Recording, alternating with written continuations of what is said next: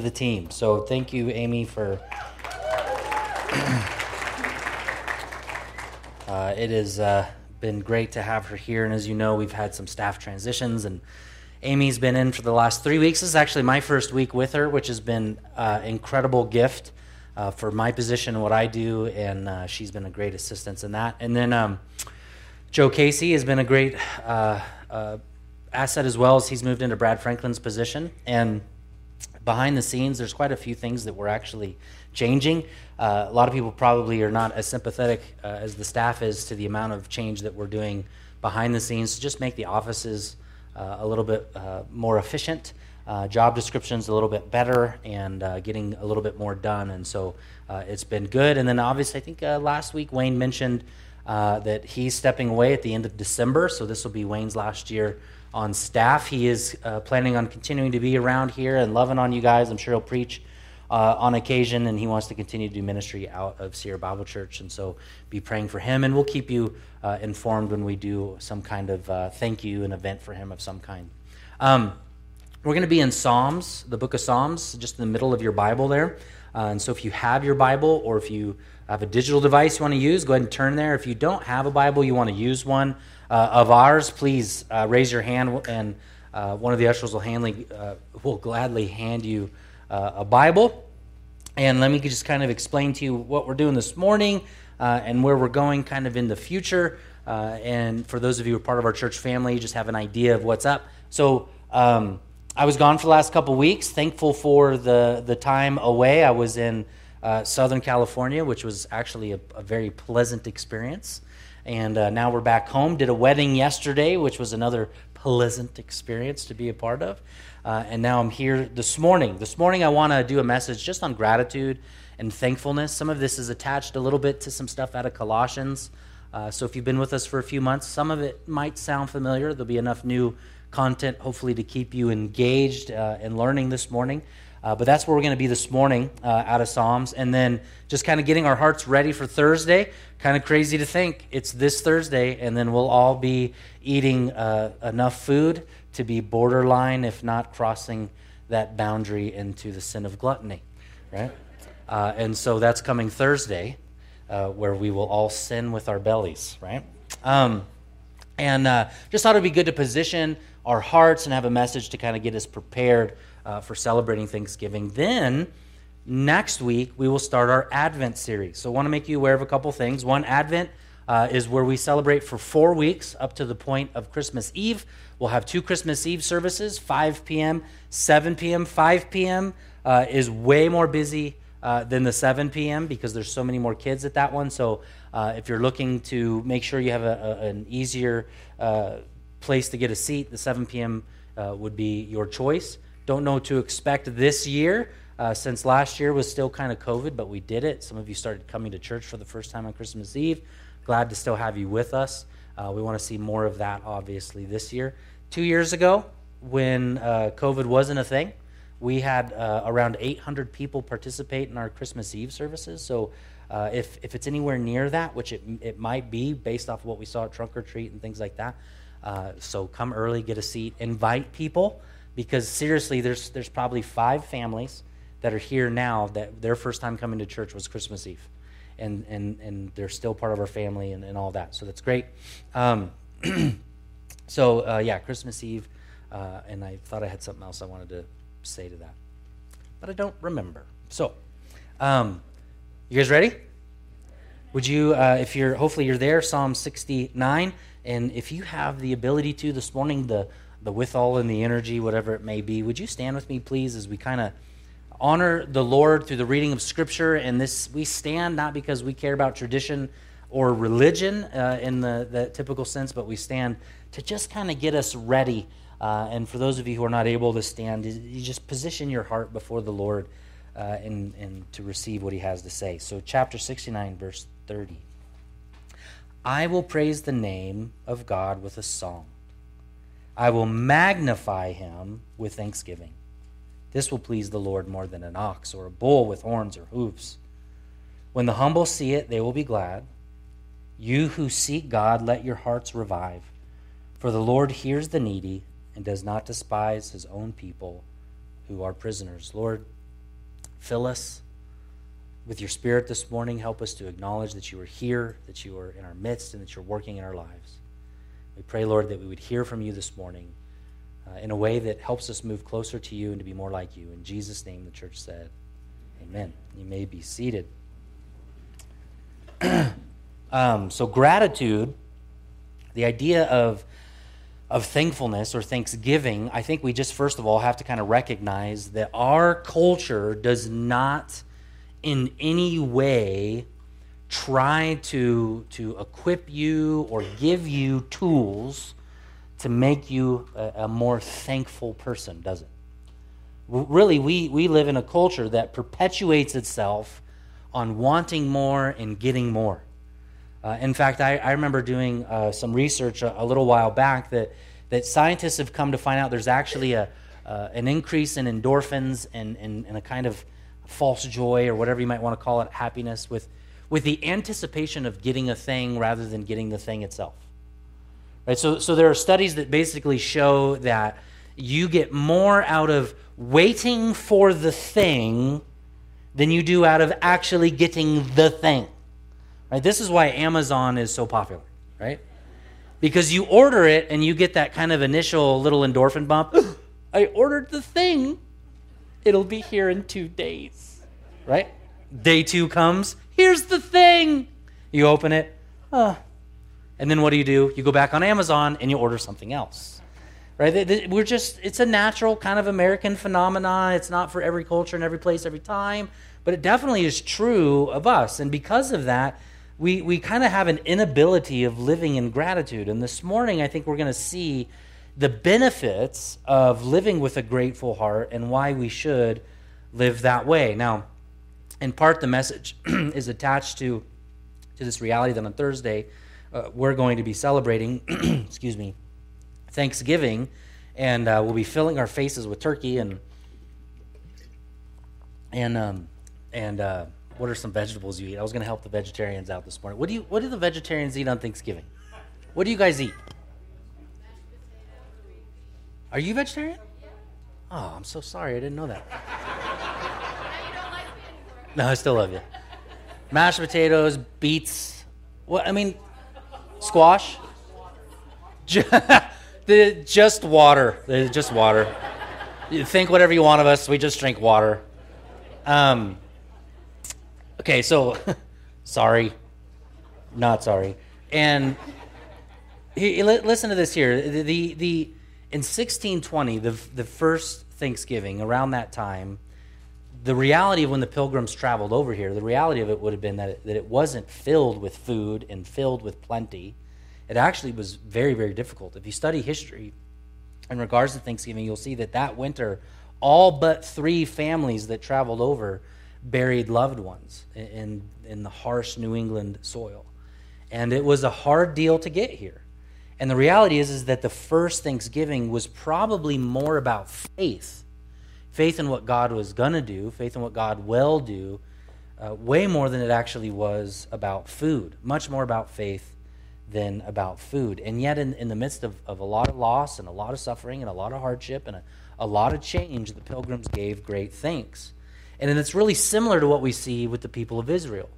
As they move from the promised land in Exodus, out of the grip of Pharaoh, towards the promised land and freedom, we see that our thankfulness isn't attached just to the very first Thanksgiving, but it's attached to the Thanksgiving of coming out of the grip of Pharaoh, or rather for us in the New Testament, out of sin and out of the grip of Satan himself. One author says it like this: for the Christian, the deepest roots of our thanksgiving go back to the old world, way back before the Pilgrims, to a story as old as creation with a 2 millennia old climax that is the gospel. It is a story that keeps us going right on into the present and gives meaning to our little lives, even when we're half a globe removed from history's ground zero at a place called Golgotha.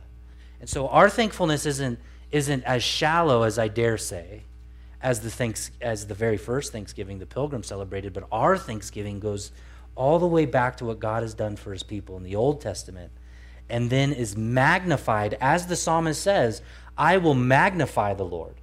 It's like putting a magnifying glass over the gospel and over Christ because of what he has done at Golgotha. That is the place of death where Christ died for our sins. We will magnify him and be grateful for him. So let's just define what thankfulness is, okay? Let's kind of wrap our minds around this idea of what it means to be filled with gratitude. Number one, thanksgiving is thanks feeling. Thanksgiving is thanks feeling. What do I mean by that? Well, look at Matthew chapter 15, verse 8, Psalm 9:1, as well as 50:23. Matthew 15:8 says, "This people, they honor me with their lips, but their hearts are far from me." And then he goes on and says, "In vain they worship me." So he's saying, okay, there is a group of people who honor me with their lips. In essence, they're saying thank you, but they're not feeling the thank you. Or they're saying the thing about God. I love church, I love Jesus, I love the Bible. But in reality, there's really no feeling to it. Their heart is far away from God. Psalm 9:1 says, "I'll give thanks to the Lord with" what? All of my heart. This is the feel, to sense, to know. He goes on and says, "I will recount." Notice that word. We're going to talk about that a little bit more. "I will recount of all of your wonderful deeds.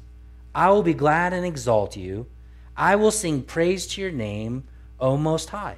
So now we see two things in these two verses here, Matthew 15:8 and Psalm 9:1. One is this idea of I'm going to give thanks. I'm going to feel this giving thanks. And out of feeling of that giving of thanks, you can see it moves into practicality that I will then sing of that thanks. So thankfulness is always attached to some kind of praise, some kind of singing out to God. It moves you to respond. So essentially, thanksgiving, according to the Bible, feeling a sense of gratitude, it's not enough, it's not sufficient to just say thank you, to be polite, but you must feel that thankfulness. I'll give you an example. Anyone ever gotten socks for Christmas? Yeah, a couple of you get socks, or you get socks. If you give me socks for Christmas, I will probably say thank you. Right? A couple very hard to get items right now. Xbox, PlayStation 5. Video game systems. Some of you don't care. That's fine with me. But you just need to know. They're incredibly hard to get. Okay? Now, if somebody got me an Xbox or a PS5,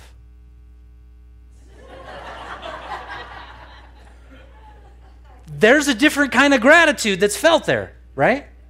Right? Do you remember? Some of you guys got to go back. We're going to be celebrating Christmas soon. Go back to Christmas. You guys remember opening up one of your most favorite gifts, whatever that gift might be? Right? I remember, this is a true story. I was into skateboarding. I know that seems hard to believe, but I used to be into skateboarding. And I, at the time, how many of you are at my age you can remember Vision Streetwear? Keith remembers Vision Street. Vision Streetwear was the thing to get. It was the clothing to wear. And I remember I got a brand new skateboard, a Nautis skateboard. Do you remember Nautis? All right. See, I told you, I know these things. I actually skateboarded. And I had a Nautis skateboard, and all the Christian parents hated me because Nautis spelled backwards is... I know. What was I thinking? And I got this brand new Satan skateboard for Christmas, and new Vision clothes. I got Vision jacket. I got Vision pants. And we used to live at the top of Meadowwood Way. There's a street up there towards behind 7-Eleven, not this one, the other one. And there's a steep road, and I remember I got out Christmas. We hadn't had snow yet. I got this brand new skateboard, brand new Vision streetwear stuff, got onto the road and went to go barrel down that road. And you know what I'd forgotten to do on my new skateboard? Someone say think. What was that? Yeah, I've forgotten to tighten my trucks. I didn't adjust the trucks. So all of a sudden, I'm going down that hill, and I'm like, yeah. Just me and Vision Streetwear enjoying street. That's what that is. You enjoy the street. And I ripped my brand new Vision pants. Right? It was immediately from gratitude to ingratitude. What is wrong with this? Stupid skateboard. It's fun. I blamed it on the skateboard. Now here's what I want you to understand about this idea, though. When you get a gift and you're thankful for the gift, it's one thing to be thankful for the gift, But in reality, biblically speaking, you're not as thankful for the gift, the socks or the Xbox. You're thankful for the gift giver, the one who gave you said gift, right? The one who has thought of you. There's probably very few things that bring that kind of thankfulness and heartfelt gratitude when somebody that you love and you care about, who doesn't normally get you a gift, gives you a well thought out gift. And over the years, God has been, very generous to me and my family in that regard. And I remember I preached through Jonah several years back, and someone bought me this beautiful little glass-blown whale with a teeny little glass-blown Jonah inside the belly of the whale. And it sits in my office as a reminder of that God is good and that this person was thinking of me. I'm more thankful for the people in my life than I am for the actual gift. And the gift, while I'm alive, reminds me of the person. But it's not about that possession, because the fleetingness of the possession does not last very long. So thankfulness is a kind of feeling. It's feeling, really, and that's okay to feel. Jonathan Owen does a great job talking about what it means to have the right emotions for God. So does John Piper. There's other theologians out there that do a good job balancing between this reality that yes, as Christians, there's a very deep cerebral part of us that should exist, right? We need to know theology. We need to know doctrine, because to know theology, to basically have any thought on God at all, is theology. So all of us practice theology at any point in time. The question is it good theology or bad theology, good doctrine, bad doctrine? So all that we said, we love teaching. We love in-depth study. We want to go deep, and because we know that God, we can plummet all the way down into him and never find the full depths of how good he is. But with that said, as cerebral as we can be, we must also have an affection towards God. Something that is inside of us that we feel, and thankfulness opens that door for that. Thanksgiving, number 2, is devoted to the glory of God. So number 1 is it's feeling, but it's feeling that's rooted in wanting to give God all of the glory. Psalm 50:23, the one who offers thanksgiving as his sacrifice glorifies me. So what he was saying is essentially, right, you had all these people in the Old Testament who were bringing these, unblemished, expensive animals to the priesthood. These unblemished animals would be sacrificed to atone for their sins. And what the psalmist is saying, what God essentially says is, you can offer me all the best things. You can give me the best calf, the best lamb, and sacrifice it, but it actually means nothing to me compared to your heart of gratitude. That's what he's saying. He's saying you can come to church every week, but if your heart is not set upon me, then why bother? Why even bother doing it? That's what he's saying about the sacrificial system. If you're just doing it for the sake of doing it, and not because you're thankful for the goodness of God, then you're not accomplishing anything of any real value. It doesn't going to carry with you. And so we're devoted to the glory of God and humility for what he has done for us. Number 3, again, this is all just trying to define for us the big idea of being thankful. Thanksgiving is God's will. Like, it's his will. It's a commandment for you as a believer to be thankful. 1 Thessalonians chapter 5, verse 18. Give thanks. There's no option in here. There's no, let's pray about it, let's think about it. It's no. Give thanks, and then he quantifies that by saying, in what? Who knows? All circumstances. Everyone say all. So when? Oh, always. Yeah. We're to give thanks in every situation and every circumstance. So yesterday, one of my favorite things to do as a pastor that I get to do are wedding ceremonies. They're always a blast. Someone actually asked me at dinner during the wedding ceremony, not during the wedding ceremony, but after the ceremony, which is when you eat meals at a wedding, in case you didn't know. And here we are, we're sitting down eating, and someone I did a wedding for, another young man, said, hey, do you ever kind of like, get bored of doing weddings? You've probably done enough now. Do you get bored doing them? And I was like, no, actually, I don't. And the reason I don't grow bored of doing marriage ceremonies is because it's not lost on me that when God brings a man and a woman together, like if I look at that guy and I look at that gal, there's a story that guy has, there's a story that gal has that's deeply rooted to their parents who happen to also be at the wedding. Right? It's not lost on me that there's a mom and a dad there who for the very first time in their life are with shaky hands handing their young daughter into what is equivalent to another man to take care of for the rest of their life. And you can see either the deep fear a father or mother has, or the deep amount of gratitude to now transfer said